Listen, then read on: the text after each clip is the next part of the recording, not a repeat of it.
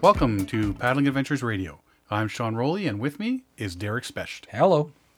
Getting ready for summer, doing a lot of stuff there, Derek. Planning out our route to the Rockies. Yes. That's going to be quite the road trip. You know what? We're going to be paddling along the way as well, stopping various spots. So we're taking the two canoes, and I think everybody's looking forward to it. It should be a lot of fun. First, couple weeks of July, heading out to the Rockies. We'd hope to be there for Canada Day, but unfortunately, a kink in the plans already. But hitting some of the major rivers and whatnot along the way, and going to see a lot of things. So that means you might be able to join me and Mike Burns on Canoe Lake for the 150 event. You betcha. On June 24th, which is a Sunday, yep. I believe. June 24th or 25th? Yeah, something like that. It's one of those Well, days. the 24th, 24th is the Saturday. Okay. That was the day we were supposed to leave originally. Yeah. But now things have changed. So, but no, we're looking forward to that and getting a few things done. Now, I know a lot of people were already thinking of heading into Algonquin to do a couple of get-togethers and stuff like that. But this point, I think they're going to be a bit disappointed. Yeah. I know one of them was supposed to be like next week. A lot of people are like the Algonquin Park trout season starts on April 22nd. So that was last week. Yeah. Yeah. So now at that time, thinking back, the ice wasn't out. So people are already delaying trips. Not going to there's too much ice. You can't take a canoe out into the water. Even if the ice is breaking up, it's too hard to push through and stuff like that. It's not safe. You can't walk on the ice. You can't travel around the ice. Unless they get a big windstorm, it's just not going to open up. So right now, the park staff, Friends of Algonquin Park and Algonquin Provincial Park staff are predicting a late ice out this year. Yeah, so you just gotta be careful. Definitely stay off the ice. Mm-hmm. And unfortunately you gotta check the conditions, and you may end up having to postpone your first trip of the year for a couple of weeks. Yeah. There's lots of spots you can check online, the Algonquin park sites. Yeah, Friends of Algonquin, the provincial park site. They're saying check back daily for updates. They do, as they approach this part of the season. They do. A lot of satellite imagery and stuff like that, and people are visiting the lakes and looking at the surfaces and seeing what happens. Yeah, so check them out online and make sure you're not driving all the way up there and just to be turned back telling you you can't get in there. Because even if the ice does come out, the park staff has not been able to access some of the remote put-ins, so there could be blowdowns. They haven't even begun to clear some of those areas because there's still deep snow in the backwoods. Yeah, and some of the smaller lakes may have their ice out already or come time when you're up there and you hit the small lake, but once you start getting the bigger lakes, it's still there. So, you're coming back anyway. So save yourself some time and money and just check things out before you decide to head up to the park. But speaking of the park and canoe tripping, because, we always do, I want to talk about the portage. Yes. This week. Unless you're on a large body of water, like one of the Great Lakes or something like that, and you're in a kayak, you're not going to hit a portage. The portage? But if you are in the park or you're in some wilderness area, you probably will not have a choice but to do a portage or 2 or 10. Depending where you are, the portage may be well marked and well used. Farther north, you're going to find places where you've got to do a bit of searching for the portage. I know that we've done that in some of the wilderness parks and that we've been to, where there's a little pile of rocks or a blaze on a tree that marks the portage. Sometimes they're hard to find, and when you do find them, a lot of them are heavily overgrown. You just have hints of the old portage. Me and some guys from work, Pierre, Terry, and that I often go canoeing with. We was it 2 years ago or was it 3? We went searching out the old Nostawagan route, so that you're talking the Solace Lands, up Lady Evelyn, Smoothwater, some of those areas. So there's some traditional portages up there, and we went seeking them out. So we went to find them, and I remember one day we did a lot of bushwhacking, dragging canoes between trees, and An eventful trip, but it was nice. We successfully found, there's sections of the portages that we never did find. We just kind of beat through the bushes, but it was neat to find the old traditional native canoe routes or travel routes or whatever they call them. Yeah, I've been in that position as well, where takes a while to find the portage, and once you do, you get all ready to go. You grab the canoe, got a pack on, you're heading down the trail, and then it gets a bit faint in spots, and then all of a sudden it's gone. Where and did it go? You're stuck in the middle of the woods with a canoe on your head, wondering where to go. The general direction of the lake you're going to. So you have to drop everything, backtrack till you see it again, see if you can find where it is. Yeah, and if you can't, then you're just bushwhacking right through everything, which is risky because it's bushwhacking, like doing compass bearings and stuff. You can't do that in the deep bush, so you could get turned around, and it is tough. Like we did that a few times too. Kind of got off trail, and we had to drop everything and start doing ever expanding circles until we found something that looked like a portage. Just left one guy there, marked it, went back, got the gear, joined the guy back up again, and so it makes for very long days. Yeah, it really does. But hey, it's all the experience, right? Yeah. Well, yeah, it's all fun. It's still, I'm not saying it's a bad thing. It's just kind of sketchy sometimes. It's sketchy. So either way, the portage needs to be done, but how it gets done is up to you. Yes. So depending on where you're from, it's either pronounced portage or portage. Portage. And for some reason, Winnipeg, their main crossroads is called Portage in Maine. And there's Portage La Prairie. Portage, Maine. Yeah, Portage La Prairie. Yeah. So I think in names it's portage. It depends but when I'm doing a portage. Yeah.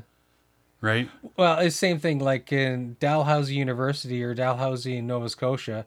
Same spelling, Port Dalhousie in Western Ontario, Southwestern Ontario, yeah. Port Dalhousie or Dalhousie. Same spelling. Different, yeah. Potato, ketchup. Tomato. Catsup. So, a portage is defined as the act of carrying, the carrying of boats, goods, etc. over land from one navigable water to another, the route over which this is done. So you portage your canoe and gear over a portage, both verb and noun. So portage is a way by land around an interruption in your water route. So whatever your route is, if there's going to be interruptions, you got to get out. Until the early 19th century, most inhabitants of what's now Canada traveled by water. Yes. There were no roads. There was nothing else. Didn't have roads back then. There was just horse trails. Water trails, horse trails, animal trails. So explorers Alexander Mackenzie and Simon Fraser were booting across the country, and they were able to make it from the St. Lawrence up to the Arctic and Pacific Oceans by paddling the waterways and portaging about 100 times. Right? So, 100 times, that's not bad. The natives often used existing animal trails as their portages around rapids and waterfalls. Then when the fur trade started, the voyageurs started using these same trails to carry their heavy loads and the large Montreal canoes, right? And then many years after that, once the recreational canoe tripping began, these same portages were put into use by people getting from lake to lake so they can camp, fish, that sort of stuff. And that's the part that pertains to us. Yes. Right? So we're using these trails that were used like hundreds of years ago. For travel and trade. For traveling. It was a way of life. It wasn't recreational. It was something that they had to do. Yeah, that was their route. Mm-hmm. So in the winter, you sit down with your maps and you plan out your canoe trip, all that sort of stuff. And one of the things you do is you look at your route and all the portages that you're going to have to do. Yeah, try and pick the ones with the smallest portages. Well, and that's exactly you start with your big circle if you're doing a circle route and saying, this is what I want to do. And then you start looking at the portages and you rearrange your route to decrease the number of the portages or to eliminate really long ones in favor of shorter ones. Because, you got to think, whatever gear you're taking at the beginning of your trip is going to be really heavy. By the end of the trip, after you've eaten all the food and stuff like that, it's going to be a lot lighter. So you want the longer portages at the end of your trip, if you have to have any, right? Eventually, you'll find yourself on a lake in your canoe, all your gear, and you're coming up to your portage. If it's well used and marked, you should have no problems finding it. If it's not, you may find yourself paddling up and down the shoreline, which I've done. Yes. And you pass it 7 times, but just all of a sudden that 8th time, something catches your eye and you see it. Once found, this is when your decision making begins. So let's just go through the portage. Once you find it, there's the takeout. That's where you land. In a utopian world, every landing would be soft, sandy beach. No obstructions, no rocks, no logs, nothing. Just glide right in. So rare. Yeah, that's not the case. Things you're going to have to worry about at a takeout. Rocks, logs, deeper water. So, you can't just step out of your canoe. Yes. You're going waist deep. Yeah. That's happened to me. Other parties on the portage, either just arriving or departing, so you've got to wait. No clear landing spot to land. And mud and bog are soft ground. Yeah, so like late in the season, low water causes all the mud. Yeah, so right? you got to trudge through mud to get ashore now. So that's the stuff you're going to find. So you have to decide on the best place to land your canoe. The safest way to get yourself, your gear, and your canoe onto dry land. That's your first goal of a portage. Once you've figured all that out and you've got all your stuff on dry land, hopefully with minor amounts of cuts, bruises, swearing, all that sort of stuff. First rule of portage etiquette. Clear your stuff from the takeout. Other parties may be coming from the other end of the portage that you don't see, or people may be coming up behind you.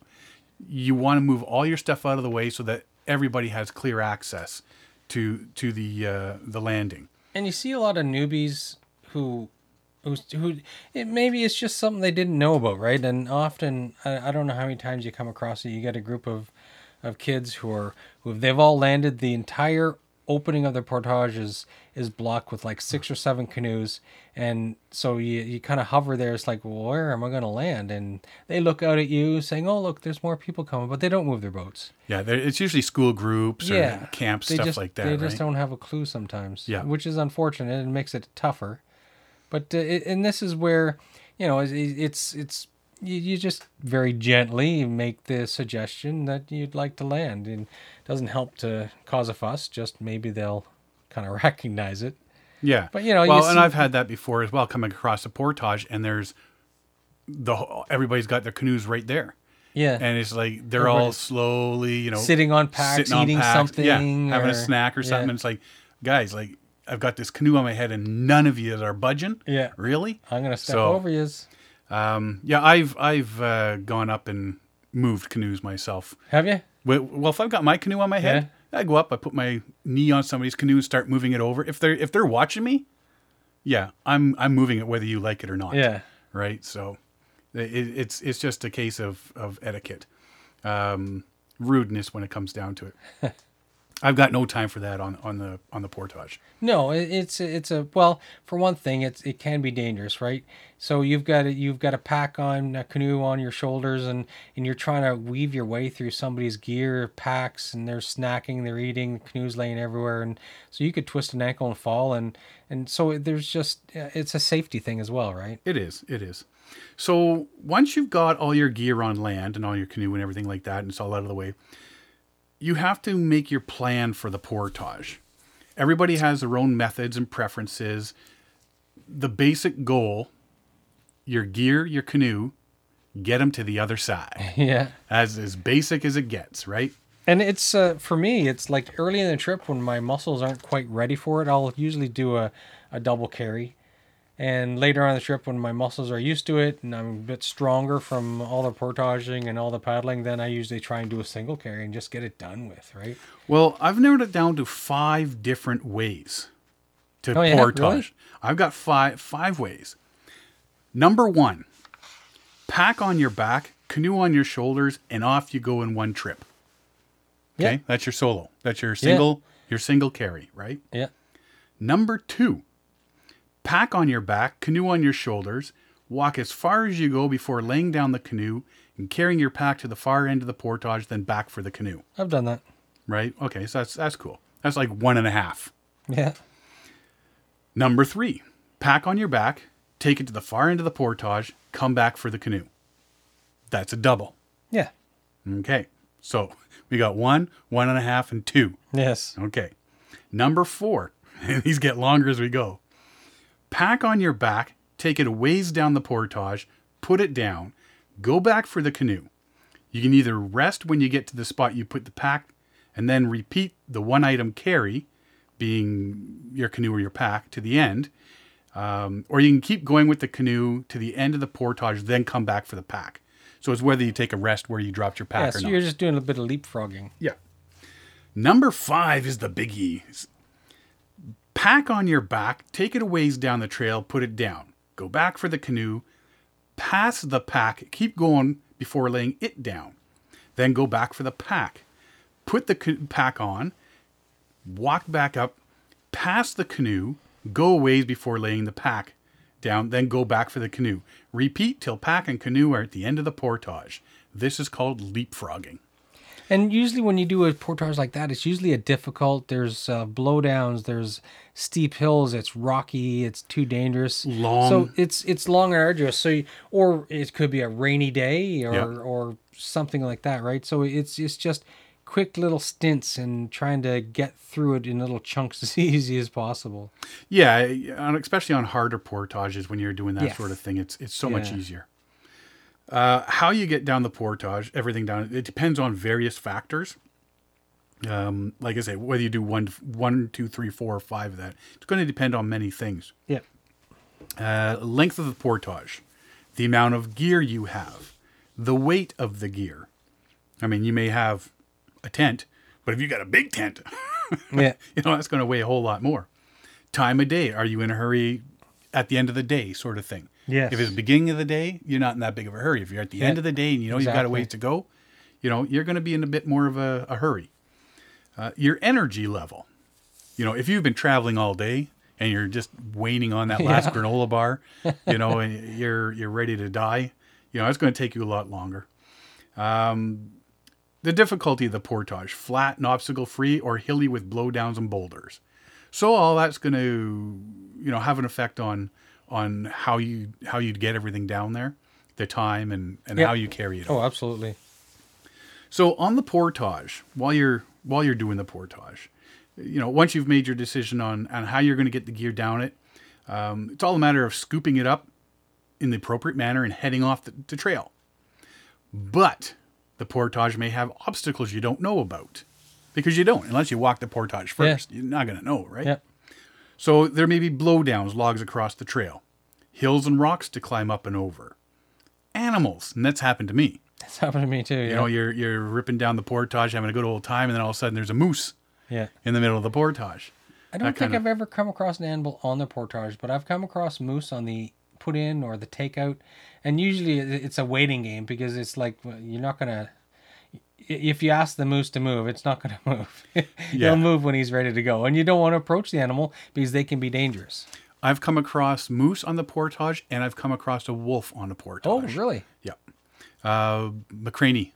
Up on McCraney Lake. Yeah. Yeah. There was a wolf drinking from there's a little creek you have to cross. Okay. And I'm coming up, and he's sitting there drinking, and he looks up at me, and I'm looking at him. Maybe lasted about 20 seconds, and off he ran. So that was pretty cool, though. It's surprising that you got so close to him. Was the stream making noise? Oh, yeah. Oh, so that's why you got so close.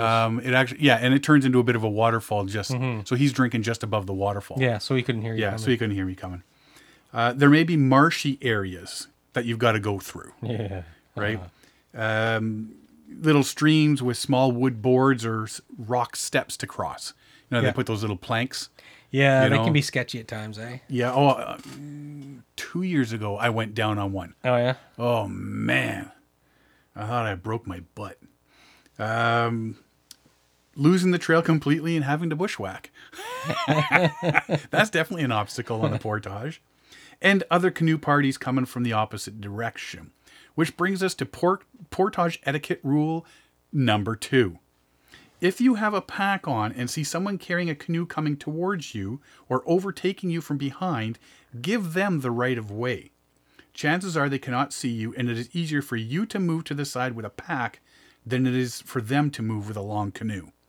That's really, and I've come across people just dilly-dallying up the trail and you can't get around them, and you've got a pack on and you've got this canoe on, and now you going wait that behind. slow just makes everything that much heavier, and you're just like, oh. My buddy Pierre was telling me that he was coming down a hill. He had the canoe on his head, and a woman was coming the other way. She just had a day pack and some paddles in her arms. And so he is coming along. She looks at him, and he's like, there's no place for him to go. So he's just kind of trying to get around her. But as she approaches him, she jammed him in the nuts with the paddles, tried to push him out of her way. Really? Yeah, and she had a day pack on and just some paddles. Wow. He was like shocked. He couldn't believe it. He almost fell over. It was a side of a sloped area. He thought he was going to fall down the hill. And he didn't say anything to her because he was so shocked. But yeah, she just banged right into him with the paddles, it's like right? people don't have a clue at sometimes, right? He's got this like a 17, 18 foot canoe on his shoulders. And he's like, what? What's going on You here? accidentally turn. Yeah, that's what he should have done. He should have The old Laurel and Hardy with the ladder thing, right? Yeah, like the boom on a massive sailboat. Oops, my bad. Yeah, it's just I just can't imagine the gall of doing something like that. You've got a day pack on. Just pull off to the side. Let the guy with the canoe go by. Nah, it's too easy. Yeah. Making it an adventure. He might as well enjoy his portage. So after all of that, hopefully all going well, you, your gear, your canoe, all arrive at the far end of the portage safely and in one piece. Yes. That's the goal. I've never had an event where I was injured on a portage. I've been pretty lucky. Siobhan, I remember once it was the portage coming off of Ralph Bice, I think it was. And it's a very rocky, stony portage.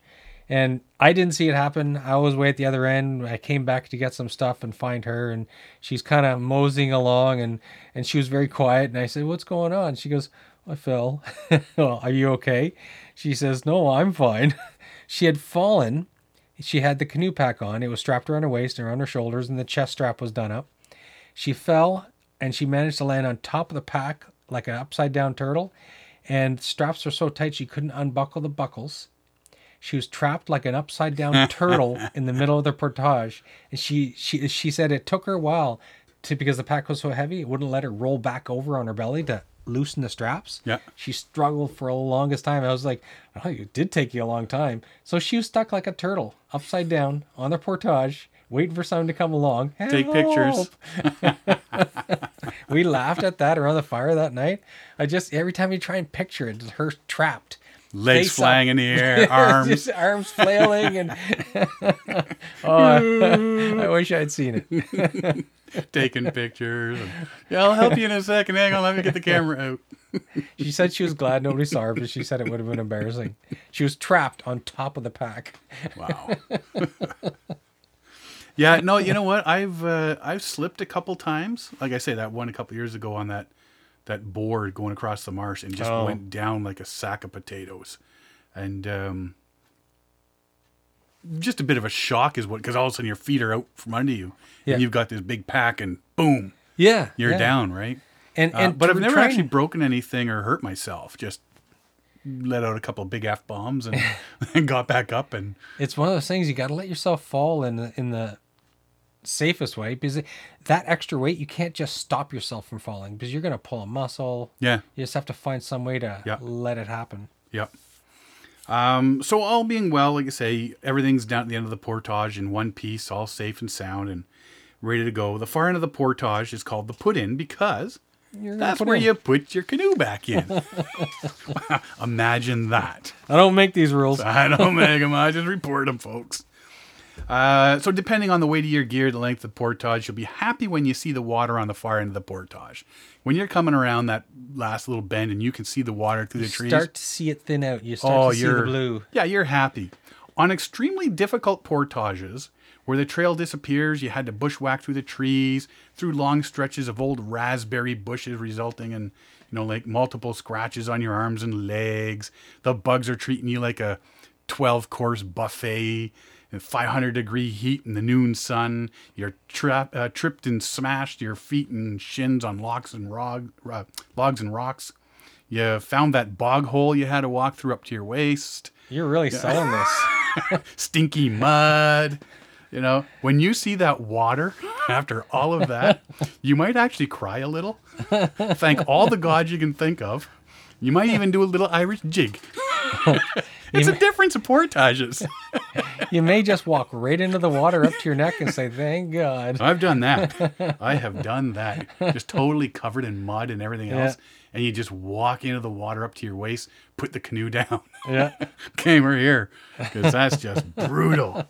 I think we've all had portages that we would just never, ever, ever do. I would go 50 miles around, then do that portage again, sort of thing. Mm-hmm. So we're talking about the tough things with portages. What do you like about portages? The end. Sometimes, you know, when you're tired and you do the triple carry, and you're just triple carry. That wasn't in my list. But you know, you get a couple packs or whatever. But anyways, when you're moving the family home. But when you're doing multiple walks across a portage, so when you're going back to get something and all you have is maybe a water bottle and a granola bar, that's usually one of the nicest parts of a portage because you're actually looking around.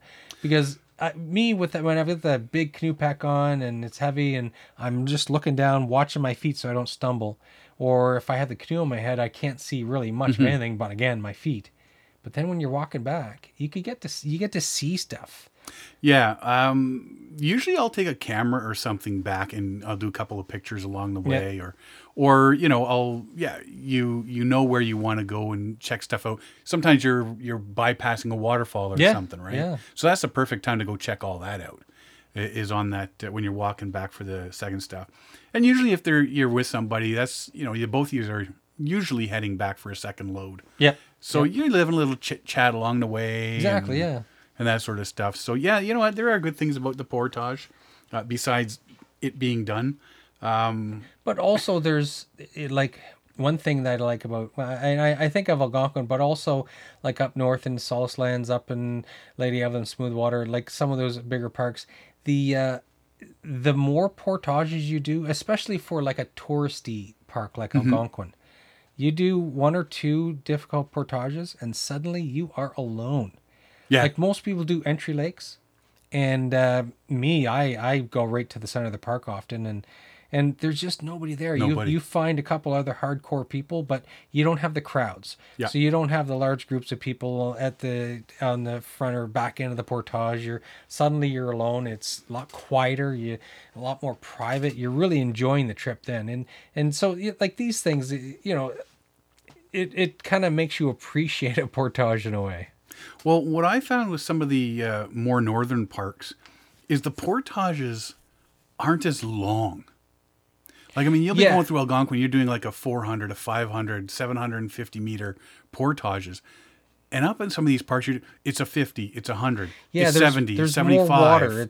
You're talking the Canadian Shield, you got all these larger puddle-like lakes and small portages between. But Southern Ontario, you get more land masses, and where there's more growth, there's more dirt and whatever build up, and you've got more growth. So the portages tend to be longer and less lakes. Yeah, it gets to the point though where you're doing these small portages, but there's so many of them. It's like, what a waste of time getting out for 50 meters. I'm sure if we paddle fast enough, hit a good rock, maybe we just skip it. Can't we just drag across those rocks? Yeah. You know what? There's pros and cons to portaging, and I mean, as you know, the old thing says, Bill Mason, water walker, says, if anybody tells you they like portaging, they're liars. They're liars. Yeah. Either crazy or a liar. You learn to appreciate them sometimes, but they're never nice. But you know what? If you've been paddling across some big lakes and then up a river into another big lake, and you haven't, like, I mean, if you've been paddling for like 4 hours straight, it's nice to get out and stretch your legs too. Yeah, absolutely. You know, and have a pee. Yeah, you're paddling for hours. It's like, oh, thank God we found a portage very quickly. Oh, Thank God we got back on in the water. canoe, yeah. It's like it's just that constant change, and It just can't please you. There's just no pleasing absolutely not. you know. So either way, once you get to the end of the portage, again, you're going with that rules of portage etiquette and keep your stuff clear. Yes. Right. Because there's maybe people following you down the portage, or they're, while you're sitting there having a snack or something, another group may show up, know, and from that point of view, do you want to interrupt your nice little snack to have to go move all your gear? Yeah. So move it ahead of time. Move it ahead of time, place it to the side. Unless I know that we're getting right back into the canoe, I'll usually put it farther up. Yeah, so like do close too, but not right at the landing. I take it a couple, like 50, 60 meters up the trail and stick it in the edge of the woods. Yeah, and that way, if people are coming in, but if we come down to the put in and there's nobody on the lake, and we're jumping right back in, then you put the canoe right in, load it up, and off you go, sort of thing. Just a couple things to think out. What do you do on long portages to keep your mind off of, shoulder pain and leg pain and stuff on longer portages? I get pretty good at kind of turning my brain off. So I usually concentrate on, I make noises and sing with my breathing, and I concentrate on my breathing alone. So I'll like the heavy breathing I'll make into a song type thing. It usually distracts me enough that I can ignore the shoulder pain as the yoke digs into the bone and muscle and whatever, right? Yeah. I mean, so singing, counting steps, chatting with somebody else if you're with somebody. But no, I do, funny you should say it, because with the breathing, I do the breathing with the steps. And it almost has this rhythmic breathing thing going on. Yeah. It's kind of weird. Snacks and fluids. I will never do snacks and like water before a portage. Yeah. I'll usually drink water at the end of the portage, and sometimes I'll have a snack. But I don't do it very often. Unless it's been a really long day and a really long portage. It really depends. I would rather do it at the end of the portage than at the beginning. I've seen people kind of have a mini meal on a portage. You pass them by, and I've never done that. I've never for one, when you get into a portage, it's immediate. You get slammed with bugs. Yeah. So I just want to get on the portage and get off again and get back on the water, and I'll have some water and a snack once we get in the middle of the lake type thing, right? Yeah. But I generally avoid consuming anything on a portage, except for bugs when they. Yeah, if I'm doing something, it'll usually be like some jerky, a quick handful of Gorp or granola bar or something like that. Yeah. Usually I drink water before I hit the canoe again, but that's about it. I know some of the northern trips, when you're not in that big of a hurry and we're paddling a lot, we will stop at the end of a portage, and if it's like a big rock or something like that. If it's open, breezy, big open, breezy, we'll stop and have a good lunch. But other than that, not usually. Just a little mention about some other parts of the portage, which on longer ones that are flat, like almost like a road, or old old train trestle, railway tracks used to go through and were torn up. You get the portage carts. So you put your canoe on wheels. Who's the filmmaker that we watched doing that? It was Frank Wolf. Frank Wolf. Yeah. Borealis. Borealis, yeah. He had a 21 kilometer and a 55 kilometer portage. Wicked. Yeah, put that on wheels and walk it. Yeah, and he did. He had a canoe cart. Mike Rant is doing that right now. Yeah, he's got a wicked cart. He's got his hip straps, big bicycle tires for his canoe cart. It's quite the nice little rig. Yep. Sometimes you will come across portage railways. So you stick all your gear on a car, like a little railway car thing, or like a little flat thing. Yeah. And there's actually railway tracks up and over the portage. So you just push it. About that. I've never seen it. Yeah. I've only seen a couple. I've never used one. Yeah. I've seen them like in pictures and on film. Yeah, but I've never actually seen one live or used one. Yeah.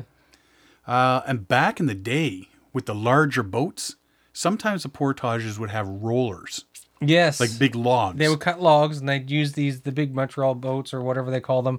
They would just roll them on the logs. And the voyageurs would like take the log from the back and throw it up front so that it could keep rolling on these logs. Yep, and that went into the lumbering days as well. Yeah.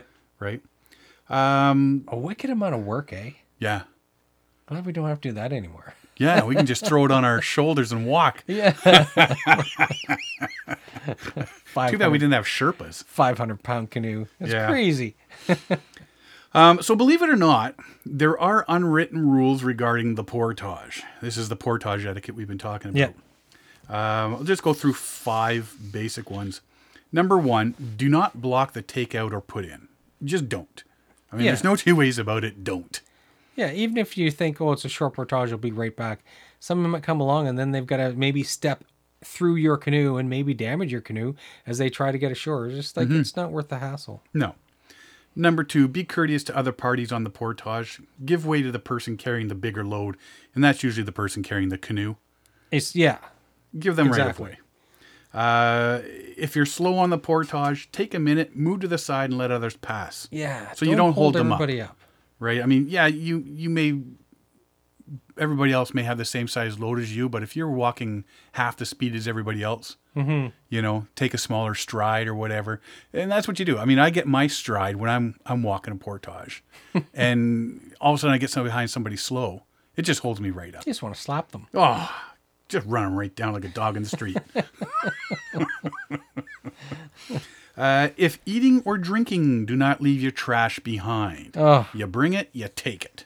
It amazes me that people would find the time to go out into the pristine wilderness and leave their crap behind. I have found umbrellas, underwear, socks, potatoes, zip ties. That's a huge one. Zip ties and bread clips, bug stuff, bubblegum wrappers, water bottles, lawn chairs. Unbelievable the junk and garbage you find. If you bring it, take it. Yeah. It's not that hard.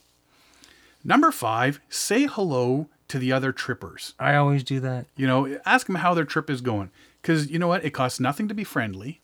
Yeah. And they may be able to give you, if you're going the way that they just came from, they may be able to give you some tips and say, hey, when you're coming to this, watch out. Or, there's a bear. There's, you guys are heading to that lake. We just got off there today and there was nobody else on it. Yeah. So if you're rushing to get that last spot of the day, yeah. Now there's nobody there. And you can relax. Relax, take your time, get there, and you're going to get a site that you want. And you find out he lied to you. Yeah. Then you hunt him down. So that's all about the portage. And the ultimate goal is just get your gear from one end to the other. But there's so much involved with it that you really don't think about. I know. Start to take it for granted. And I guess the biggest thing to convey is the fact of the portage etiquette. And take some time to smell the flowers and enjoy it. Because so often you do a single carry, you're tucked in underneath the canoe, you don't really see or enjoy the portage. And you could have passed by some really fantastic looking trees or a cliff view or who knows what. Yeah. So sometimes it's nice just to smell the flowers. Take time and enjoy the portage when you're not carrying stuff. It's all part of the journey. That's right. So when you're portaging, enjoy it this year. And hopefully there's lots of good ones and everybody can do them safely and no big problems. Let's take a quick break here. And when we come back, we're going to talk about something else we need to be checking on, a piece of gear that sometimes you don't think about. You never think about it. I do, but maybe you don't. You are listening to Paddling Adventures Radio on Reno Viola Outdoors. Do you enjoy getting on the water with a paddle in your hand? If so, this show's for you. Listen to Paddling Adventures Radio every Wednesday at 6 a.m. and 6 p.m. and see what's happening in the world of paddle sports. Paddling Adventures Radio, whether you're close to home or far away, grab a paddle and get on the water. This portion of the show is brought to you by Algonquin Outfitters. Algonquin Outfitters, providing quality Algonquin Park backcountry adventures for the entire family since 1961. Whether you want to get on the water for a day or a week, the friendly staff at Algonquin Outfitters can help you out. Find them online at algonquinoutfitters.com or visit one of their 12 locations. Algonquin Outfitters, your outdoor adventure store, with locations in Algonquin Park, Muskoka, and Halliburton. Welcome back. We're going to talk for a second.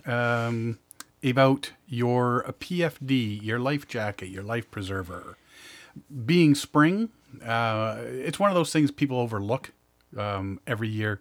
They just go get all their gear out of the shed, Yeah, the you just garage. you make assumptions, right? Like the paddle's good, the canoe's good.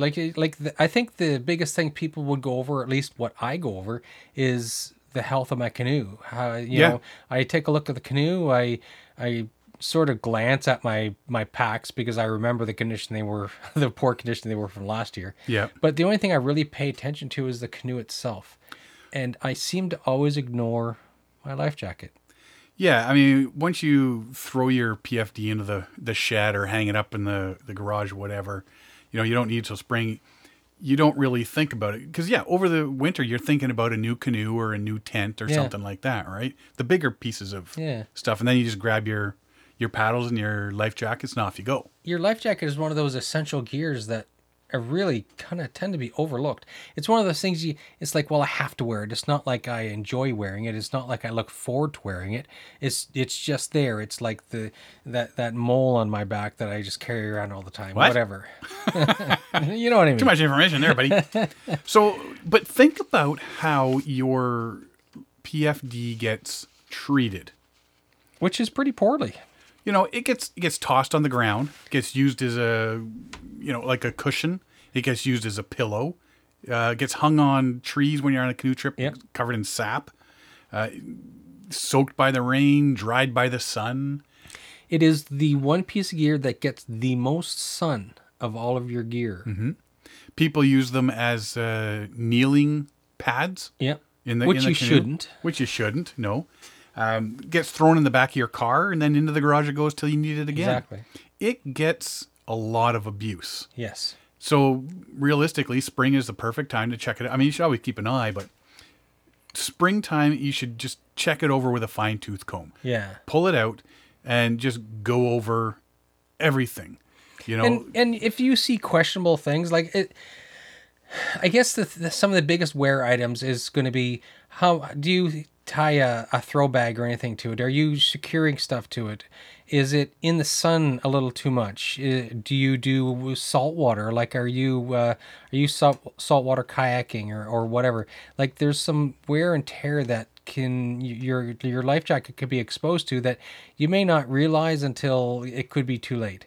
Yeah, well, let's just go through things. When you throw that in the garage or the shed over the winter,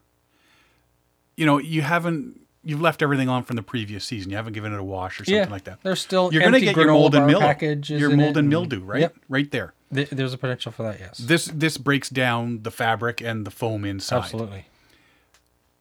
When you throw it in there, you got to remember who's in your shed and garage over the winter. Chipmunks, squirrels, mice. Could have a nest in there. They're gonna be looking in there. And if they, even if they don't tear it apart, if they build their nest in your PFD, well, there's going to be the droppings and everything else like that. It's going to deteriorate. Yeah. There's just something else you want to do. After you use your life jacket, you should always give it a wash with water, especially salt water. Hose it down. Yeah, you got to get that salt water off it. Dry it, hang it up and dry it, but out of direct sunlight. Like I say, the direct sun will degrade the fabric. Yes, the UV eats away the fabric. So hang it up in your garage and let it dry, but you got to make sure you wash it and dry it. So some of the things you want to look at when you pull your life jacket out: rips and tears. I mean, that's first off the bat. That's a given, yeah. That's a given. You're going to see. Check the webbing. Make sure it's solid and not frayed. Especially like you say, if you hang stuff off of it and whatnot. Is the fabric fading? Because that's a sign that your PFD may be heading the way of the dodo. Zippers and other metal bits. Check them for corrosion, especially if you're doing the salt water. Most life jackets nowadays are like a nylon plastic material for the zippers. I haven't seen a metal zipper in a life jacket in a long time. I think we were looking at them last year. Yeah, it was last year. We were picking them up. And there was a couple brands out there with the zipper. Oh, yeah. And then the metal, buckles that go over. And a metal buckle? It was not metal buckle. Okay. Metal zipper. Yes. Right? So those are going to corrode as well and come apart. Yeah. Right? Check the adjustment buckles, the plastic buckles. You don't want to make sure they're not cracked and they're not broken. Yeah. The adjustment ones on the side, right? You want to make sure those aren't broken. So there's all that to look at. The big one is feel the foam interior. Yeah. Give it a squeeze. Because when you put on a life jacket, it's all stiff and whatnot, right? Remember when you first try on that life jacket, you're like, it'll work in a bit. Yeah. Right? If you're able to like push in that and you feel and it's folding and it's soft and it's lumpy, it's time. Yeah. That's not a good sign. It's worn out. It's had its day. It's, it's lost its flotation ability. Yes. Yeah. Once the foam starts to break down, it starts to absorb water.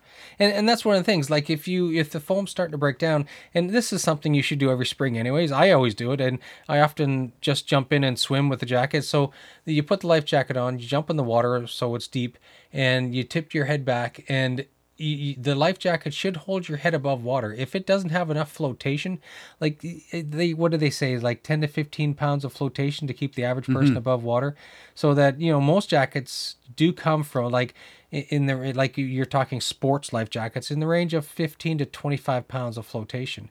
So if it's not holding your head above water, then the foam has started to break down a little too much, and you need a new life jacket, or you need something that's bigger. Yeah, that's the rule we always went by. Is you jump in and you lay on your back, you float on your back, and you tilt your head back. If your mouth is underwater, you better be hitting a life jacket store. Yeah, exactly. Because that is not going to save you, and you need it. And that's the big thing. If you're unconscious or something, you need that, because if your mouth's hanging open, you're drowning. And I think most life jackets nowadays, like they used to have life jackets that had collars and stuff to hold your head above water, but a lot of sports life jackets, they're not designed for an unconscious person. They're designed to float a conscious person. So, and that's why you have to trip with other people to keep an eye on you. If you lose consciousness, the modern life jacket for sports, it's not going to hold an unconscious person's face up. Do you remember the old, used to call them the horse life jackets? It was the ones that went around your neck, the horse like a horse collar. Yeah. We used to wear those ones with the big strap that just ties around you, wrapped around you like 7 times. Exactly. Cuts the circulation off. Your ears are barely poking out. And you have to turn your whole body because you can't just turn your head. Those were the good old days. Like you're on a spine board. Yeah, those are gone. Those are gone. I'm glad we don't have those anymore. But yeah, there's so many different types of PFDs out there now. And now they got the ones with the belt. For like stand-up paddle boarders and stuff. Oh, okay, yep. Right, yep. so yeah, the basic, yeah. Yeah, and I don't know. Those are, I don't know. But the one thing you have to think about when it comes to PFDs is there is no expiry date. Yes. On a PFD. You can't just look at the tags where it says extra large, extra small, whatever, and see, due date of 5 days from manufacturer, yada yada yada. Like it's not like a car seat for children. The PFD it's up to you to determine when it's expired. Like if you see the seams start to weaken, like too much UV light, you see the seams weaken, you see the plastic or the nylon is fading from sunlight, or the buckles or the straps are getting frayed and stretchy, but it's time to retire, because it's one of those crucial items. Sure, it costs some of them can be a little expensive, but what's your life worth, right? Yeah. Oh yeah. And they do get, that's what I find. Life jackets and paddles are more expensive than you'd think they'd be. Yes. Kind of surprising. But we always went by the rule of 5 to 6 years is when you should be looking at that life jacket to get a new one. But when I was doing some reading, there's other people that do the same thing. 5 years. And someone I also read, or 300 canoe trips. I prefer the length of trips as opposed to 5 years, because I've got 2 spare life jackets that never get used. So they're still in pristine condition and they just sit there, right? Just they're my backups. So, my regular one, which I've got, my tools hanging off of, and this, that, the other thing, they get used every trip. And I went out and I spent the money to buy a really good one that was comfortable so that I would wear it all the time. Well, and that's what I did with my last one. Is actually the one I got now. Is I made sure I had a good one that I would wear all the time. But yeah, you know what? I think it all depends on what you do canoe trip wise, whether it's 5 years or 300 trips. Yeah, absolutely. But definitely, when it comes, it's spring. Pull out your life jackets, all of them. Give them a good once over. Give them a wash down, a wipe down, all the grease and grime that you left there from last year, and give them a good once over. And if you have any doubts, it's best just to get rid of it. Yes. Go get yourself a new one, because at the end of the day, if it's not doing what it's supposed to do, then why have it? Mm-hmm. Right? So, I think that's all I got to say on about updating your. That's all I got to PFD. say about that. That's all I'm going to say about that. Check them out and get a new one if you need to. And wow, just like that, we're right at the end of our show. End of the show. Wow. So yeah. So remember all your portaging stuff, especially your etiquette. Portaging is simple. Get your gear from one end to the other, and make sure you're taking this nice, clean, new PFD with you on your trip. Yeah. You know, make sure it's all good, right? Buy a new life jacket. Buy a new life This jacket. show is sponsored by. Buy a new life jacket. I can name the places to get them. Yeah. So you know what? In the meantime, check us out on Facebook.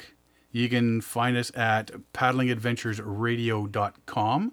You can find us on Instagram, and you can find us on Twitter. I'd like to thank everybody for listening. I'm Sean Rowley. And I'm Derek Specht. We'll see you next time.